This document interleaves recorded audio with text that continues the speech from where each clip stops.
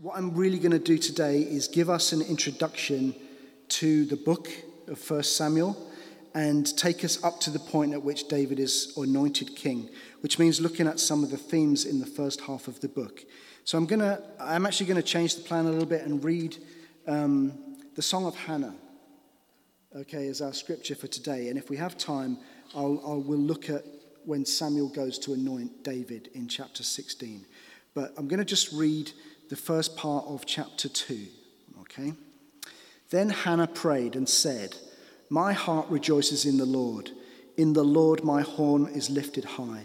My mouth boasts over my enemies, for I delight in your deliverance. There is no one holy like the Lord. There is no one besides you. There is no rock like our God. Do not keep talking so proudly, or let your mouth speak such arrogance. For the Lord is a God who knows, and by him deeds are weighed. The bows of the warriors are broken, but those who stumbled are armed with strength. Those who were full hire themselves out for food, but those who were hungry are hungry no more. She who was barren has borne 7 children, but she who has had many sons pines away. The Lord brings death and makes alive. He brings down to the grave and raises up. The Lord sends poverty and wealth. He humbles and he exalts. He raises the poor from the dust and lifts the needy from the ash heap. He seats them with princes and has them inherit a throne of honor. For the foundations of the earth are the Lord's, and on them he has set the world. He will guard the feet of his faithful servants, but the wicked will be silenced in a place of darkness. It is not by strength that one prevails. Those who oppose the Lord will be broken. The Most High will thunder from heaven. The Lord will judge the ends of the earth. He will give strength to his king and exalt the horn of his anointed. Then Elkanah went home to Ramah, but the boy ministered before the Lord under Eli the priest, and that refers to Samuel. So, to understand the story of David, we have to look at the bigger picture of what's going on in this first book of Samuel. And, I'm from an evangelical and a charismatic background, and my experience over the years is whenever we got into the Old Testament, it would always be a character study. Now, we are doing a character study, but this is going to be a character study with a difference. Now, the character studies that I heard in the past preached were all a little bit moralistic. In other words, be like David, don't be like Saul, kind of thing, okay? But once you get into the text, you realize that this can break down with someone like David, because David is more complex than that. David is good, but David also does some pretty bad things. And so the story of David defies a kind of moralistic good guy, bad guy analysis. And if we insist on doing that, we're going to miss out on what God might be communicating to us in this whole book of Scripture. So what we often don't do is we don't place these characters, their successes and their failures, in the context of the bigger picture. And the thing about David is because the story arc is basically epic. It's about as epic as it gets with David. We are drawn to what he did well and what other people did badly. And there's tons and tons of sermons in going over that material. David defeated Goliath, an act of pure faith and courage. He refused to revenge himself on Saul, choosing instead for God to wait for God to give him the kingdom. He delivered Israel from her enemies in a way that had not been done before, and he created a stronger and more glorious kingdom that was only eclipsed by that of Solomon, his son, who came after him. But David, he let loose destructive passion. He committed adultery. He was involved in conspiracy to murder. He had at least 8 wives, possibly concubines as well. David was the one who said, "How I love your law," and yet the law specifically forbade kings to have many wives. And his whole family situation was kind of off the scale dysfunctional. So all of this is instructive for us. We're called to be like David, and yet, on the other hand, we don't want to wind up like David at the end either. So we're going to try not to take a moralistic perspective on the story. We're going to try and look at the bigger picture and then try to understand David in that. So the story really of David begins with a woman who can't have a baby. And the book of 1 Samuel begins with Hannah. Okay, Hannah is the much-loved wife of Elkanah, and she's having to endure the taunts of her rival, Elkanah's other wife, Peninnah. Hannah is barren, she can't have a baby, and the stigma and the anguish are very great, and she's in pain, she's suffering. But the first chapters of 1 Samuel tell us that this personal story of a woman is taking place in the context of a society that is kind of in a religious and social crisis. The leadership is corrupt. The people, as usual, have gone after idols. The whole worship system introduced by Moses is breaking down, and it's about to get much worse. The Philistines, their enemies, and their neighbors are closing in. But in the midst of all of this, God wants us to focus on Hannah. And it doesn't just focus on Hannah. Hannah is the story, okay, at the beginning. Hannah prays to the Lord, and the Lord hears her. And when she realizes that she's conceived a baby, she sings this famous song that we just looked at.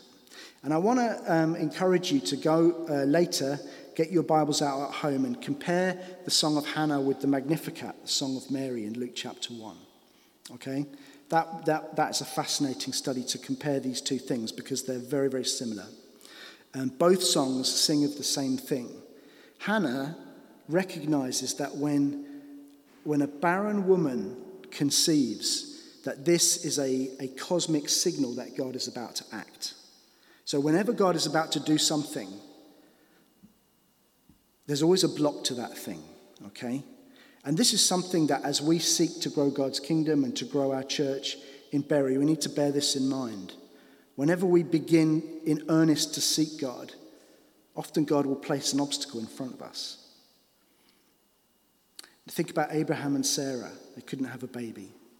God promised them a child, and yet he blocked that child for more than 20 years. The same thing happened with Rebecca and Rachel. The same thing happened with Samson's mother. Same thing happened with Elizabeth, the mother of John the Baptist. Each woman was barren to begin with. Actually, we can apply the same thing to Mary. She wasn't barren, but a virgin conceiving is taking the barrenness kind of metaphor to the next level. So the barren woman being with child is a massive Bible metaphor, and it is the sign that something is about to happen. And so both Hannah and Mary in their songs, they declare the upending of the social order, the humbling of the wicked and the lifting up of the poor and the oppressed.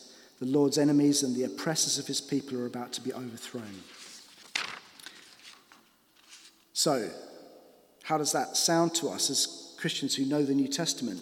Well, I think that Hannah is announcing the kingdom of God, just in the same way that Mary, at the very beginning in her song, she's announcing the changes that the kingdom will bring. And so we can say that the book of 1 Samuel begins with this announcement of the kingdom of God. Now, a kingdom needs a king. And so the book of 1 Samuel concerns this question of who is going to be king, and more specifically, who is the true and rightful king. And the question of who's going to be king is not just a local political question that's related to Israel.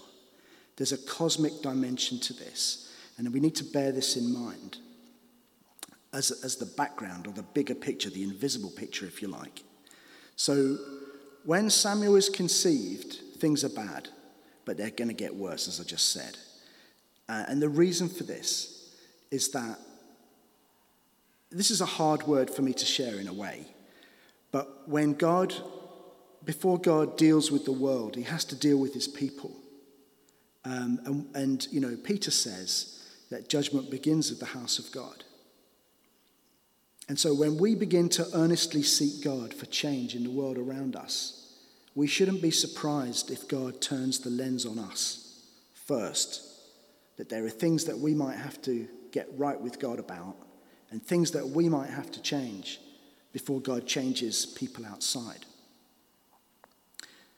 Okay, and sometimes that can mean pain and discomfort for us and sacrifice.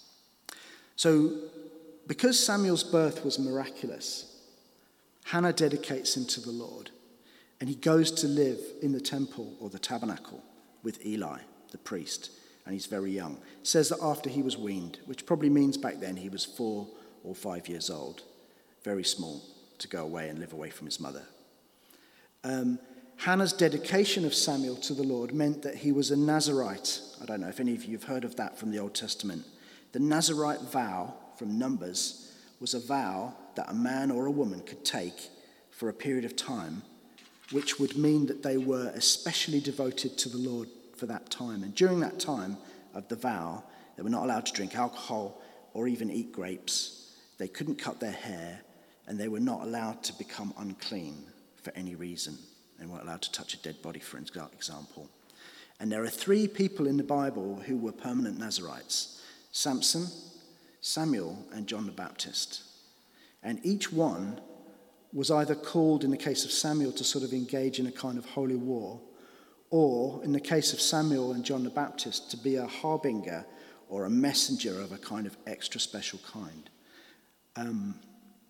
So Eli at this point is the priest, and he's blind. We're told that he's blind, but he's not just blind physically. He's actually spiritually blind. He's lost control of his family. His sons, who are also priests, are committing terrible sin and crime, and Eli is not able to change anything. And as a result of this, God speaks to Samuel, and we all know the story. We've all read the kids' books with little Samuel in a sleeping bag on the floor. God speaks to the boy and tells him what he's about to do. And just going back to that theme of judgment starting at the house of God, God doesn't tell Samuel about everything, the political situation. He tells him what he's going to do to Eli and Eli's family. And this is obviously a very hard word.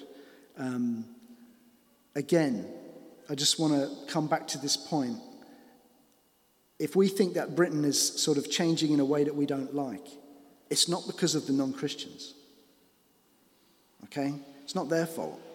What do they know? We have to take a look in the mirror, and we have to ask God to change us. God always holds believers responsible before he holds non-believers responsible. So how bad things get is illustrated by the way that the leaders, in their desperation, they think that they can manipulate God. They're very afraid of the Philistines. And I'm just explaining how things get worse after Samuel is called. They think, so what they do is they bring up the Ark of the Covenant into the front line because they think that they can use the Ark as a weapon. But that doesn't work with God, okay? And he lets the Ark be captured. Has anyone seen Raiders of the Lost Ark? Okay, it's a bit old now.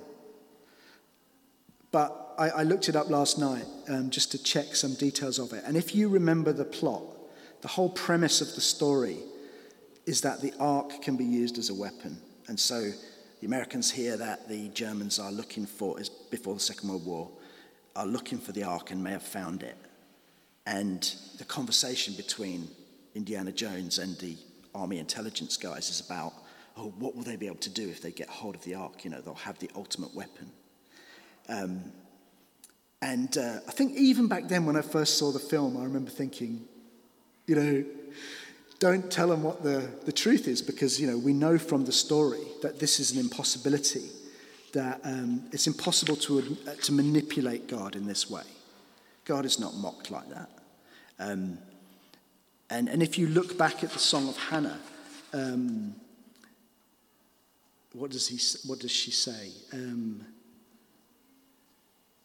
It is not by strength that one prevails. In other words, we don't look to human strength, or we don't look to gadgets or technology or even religious rituals to save us. God is the one who saves us. It's a personal relationship. We have to be in fellowship with God. There's no way to manipulate God with rituals. So the Israelites try that, and the ark is captured. And at this point, Eli, of course, he's so shocked and shamed that he falls off his chair and dies. Meanwhile, the Philistines take the ark and they put it into Dagon's temple. Dagon is their god. Now, the Philistines, as good pagans, they're thinking in terms of local and geographical gods. Okay, God, there's lots of gods, everybody has a god, and behind the battles, there's this cosmic battle where gods fight, and whoever wins, their god is the best god. And they think that this is the way it works. So they put the ark into Dagon's temple because Dagon has defeated Yahweh, right? However, the next morning, Dagon is lying in an attitude of worship in front of the ark, the statue of the god. And they think, oh, that's random. What happened there? Let's put Dagon back up. Okay? It's how gracious God is, He always gives people another chance. Next morning, second day, they go into the temple and Dagon is there and his head and his arms are broken off. And Dagon, figuratively, has suffered the head wound promised in Genesis 3 to the serpent, that the seed of the woman is going to crush your head. Okay? David is also going to crush the serpent's head when Goliath appears dressed, in scale-like armor, okay, representing a kind of a serpent. So after the ark gets sent back, the Philistines, they wise up. They send the ark back. And after that period, there's a period of quiet after that. And Samuel grows up. He reaches maturity and he begins to lead and judge Israel. And at a place called Mizpah, he calls everybody together to renew the covenant. Okay? And he says to them, put away your idols. We're going to dedicate ourselves to God. We're going to renew the nation and the covenant. And while they're repenting and worshipping and sacrificing, the Philistines come up and start to attack. And God intervenes miraculously with thunder.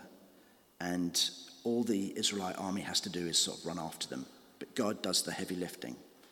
Okay, it's a miraculous sign. So things appear to be back to normal. But they're not back to normal. Because the worship system is now completely broken.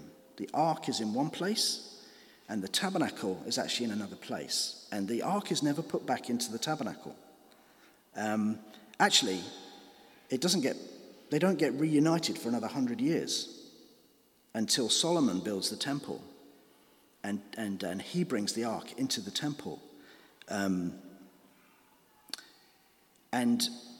You remember when the ark was captured, Eli's daughter-in-law gave birth. She was dying, she gave birth, and she named the boy that was born before she died Ichabod or Ichabod, which means the glory has departed. The glory doesn't return until Solomon puts the ark back into the temple, and then it says in 1 Kings that the glory descended on the temple. So there's this 100 or more than 100-year period where the glory has departed, and yet life goes on. Does that mean that God is not with the people? No, it doesn't. It just means that something else is happening. So another way for us to think about this period of transition, is to return to that theme of the barren woman. Okay? Things need to change, and God is moving to bring about change. But things haven't fully changed yet.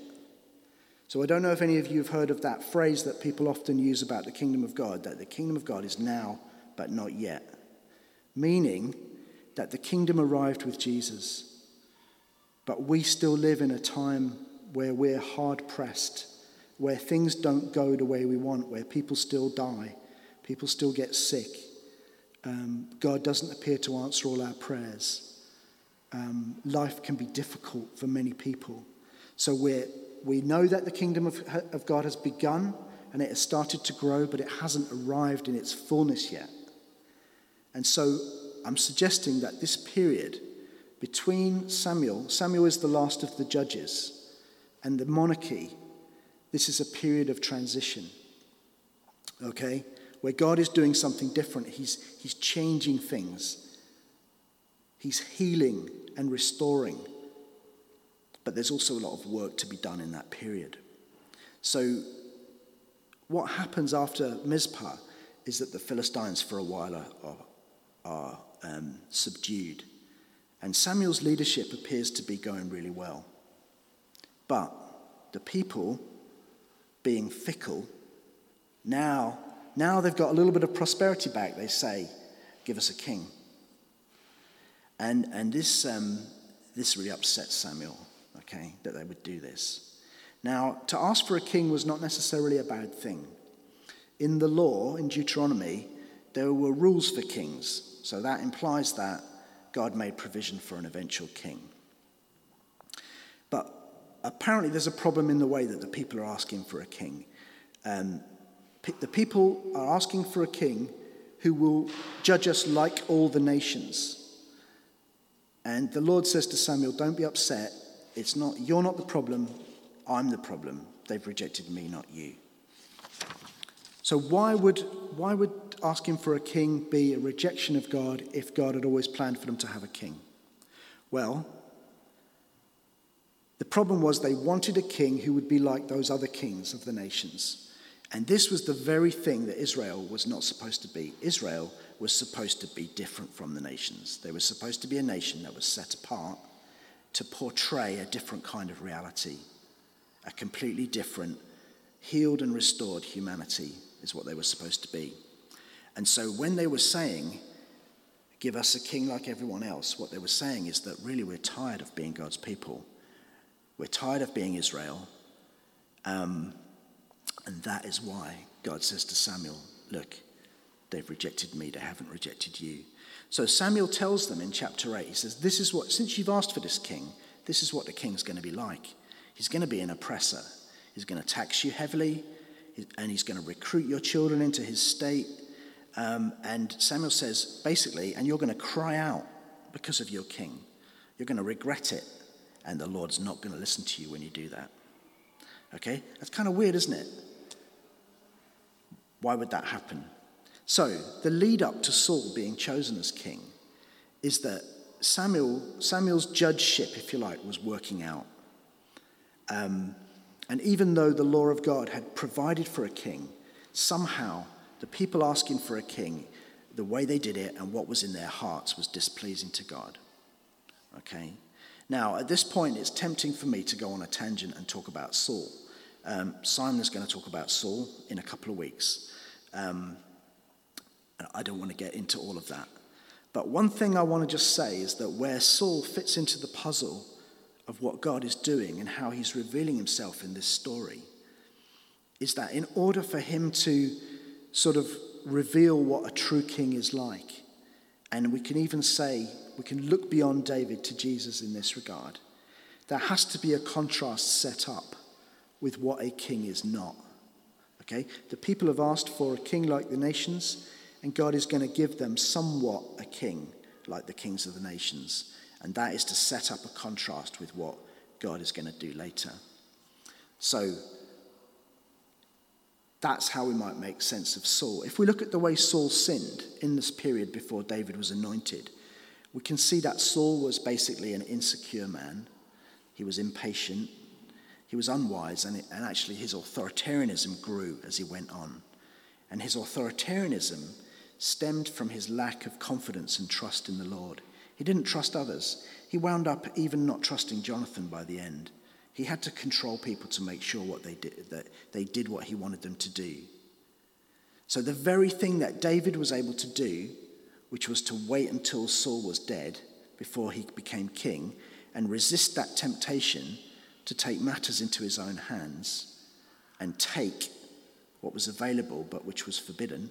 Okay, that also reminds us of Adam and Eve reaching out and taking what was possible to take but which was wrong to take. David faces that same temptation many times, and I guess in subsequent weeks we'll get into that. So even though everybody thought David had the right to kill Saul, he didn't. But Saul was not able to overcome his chronic insecurity and his impatience. So at Michmash, a place called Michmash, Saul makes two mistakes. He sees the people, because Samuel hasn't turned up to do the sacrifice, he sees his army starting to drift away. And the passage tells us that he had 600 men Now, if you remember Gideon had only 300. Okay, so Saul should know that 300 is enough and 600 is plenty.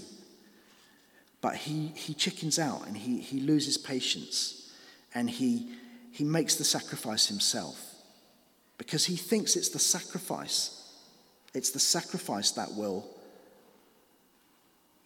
be the thing that protects them. Just like the army thought it was the ark rather than God himself that would protect them. Saul was trusting in the sacrifice rather than in the God to whom the sacrifice was made. He also made this foolish vow that the men were not allowed to eat during the battle. Jonathan was the one who ate. He didn't know. And he says afterwards, he basically says, that was a bad decision, Dad. If the men had been allowed to eat, we would have won the battle. We would have won an even greater victory. Saul's final sort of mess up concerns the Amalekites.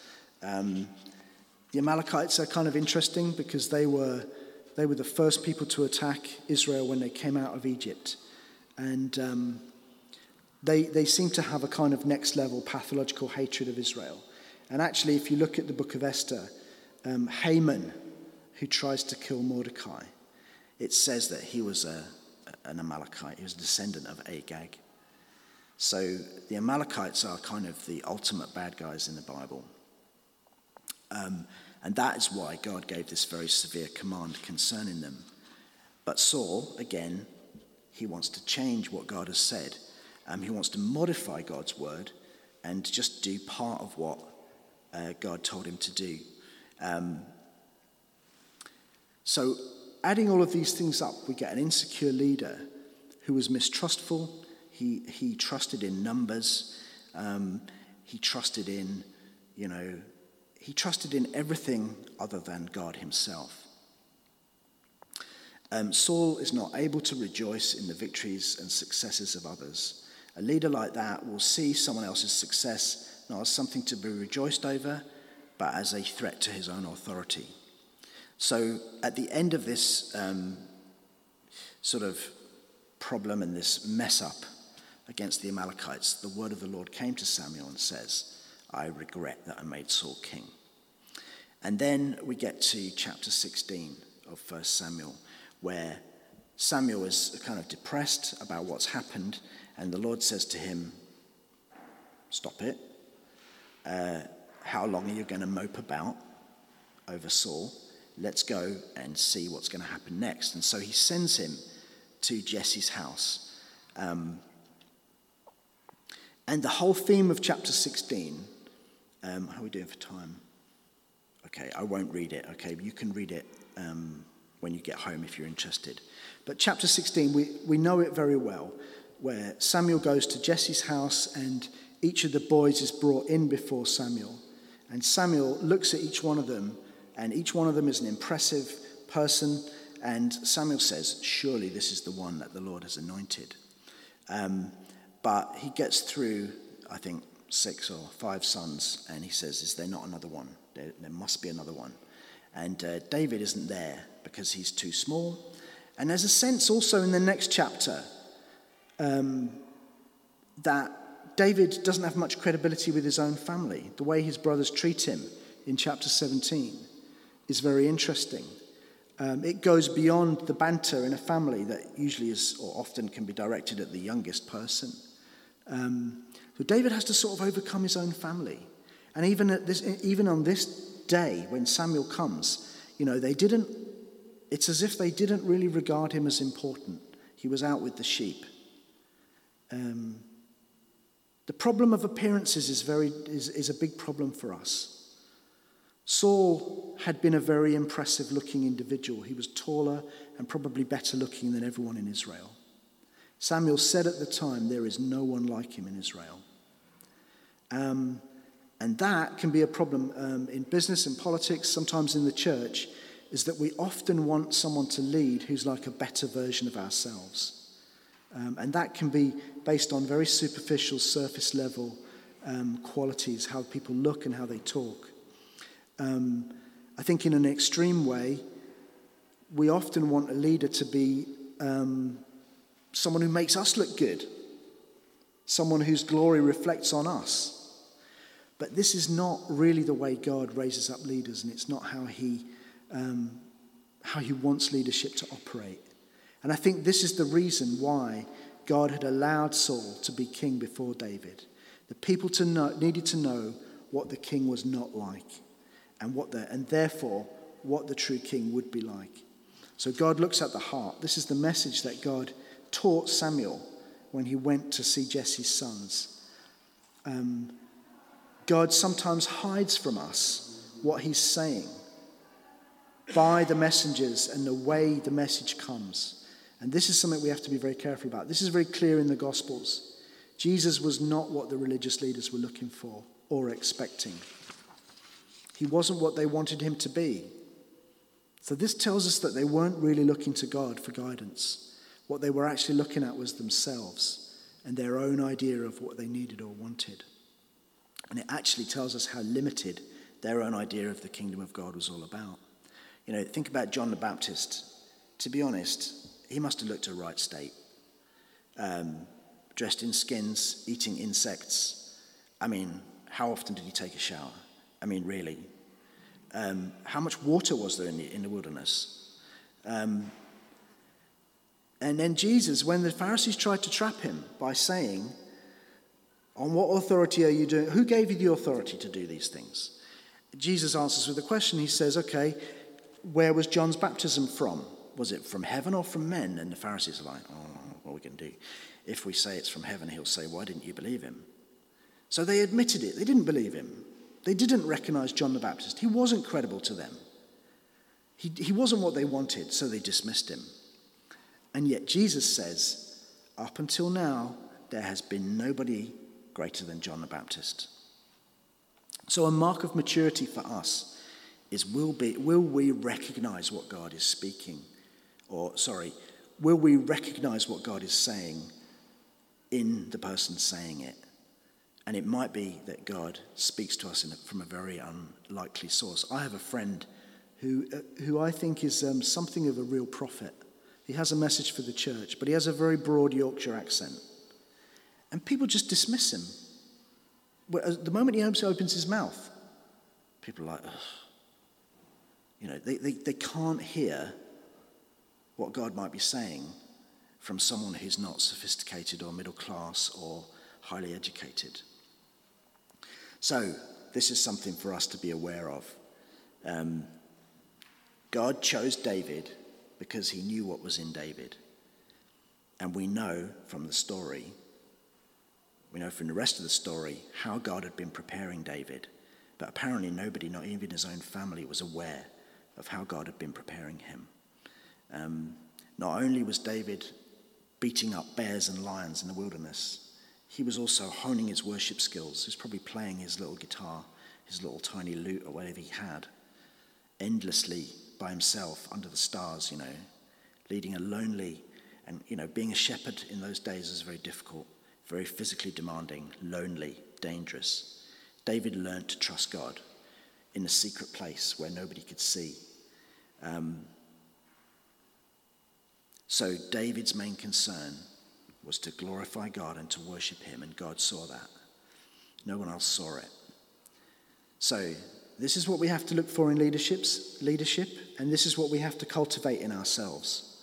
We have to cultivate a desire to serve God, which means glorifying, worshipping, and obeying God to the best of our ability. So just to wrap up, I think this first half of the book introduces what God is going to do in the rest of the book. I think it concerns the growth of the kingdom of God. And that growth under David and then Solomon involved increasing the influence of Israel and therefore the word of God into the surrounding nations. David and Solomon were to expand Israel, but their influence was not to be like the influence of the pagan nations, which were just bent on conquering and killing everybody else.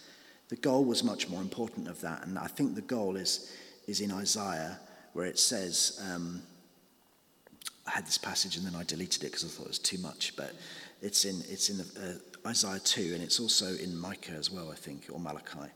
That the law will go out of Zion and the nations will come to the mountain of the Lord. Now, for some people that's a sort of millennial fulfillment.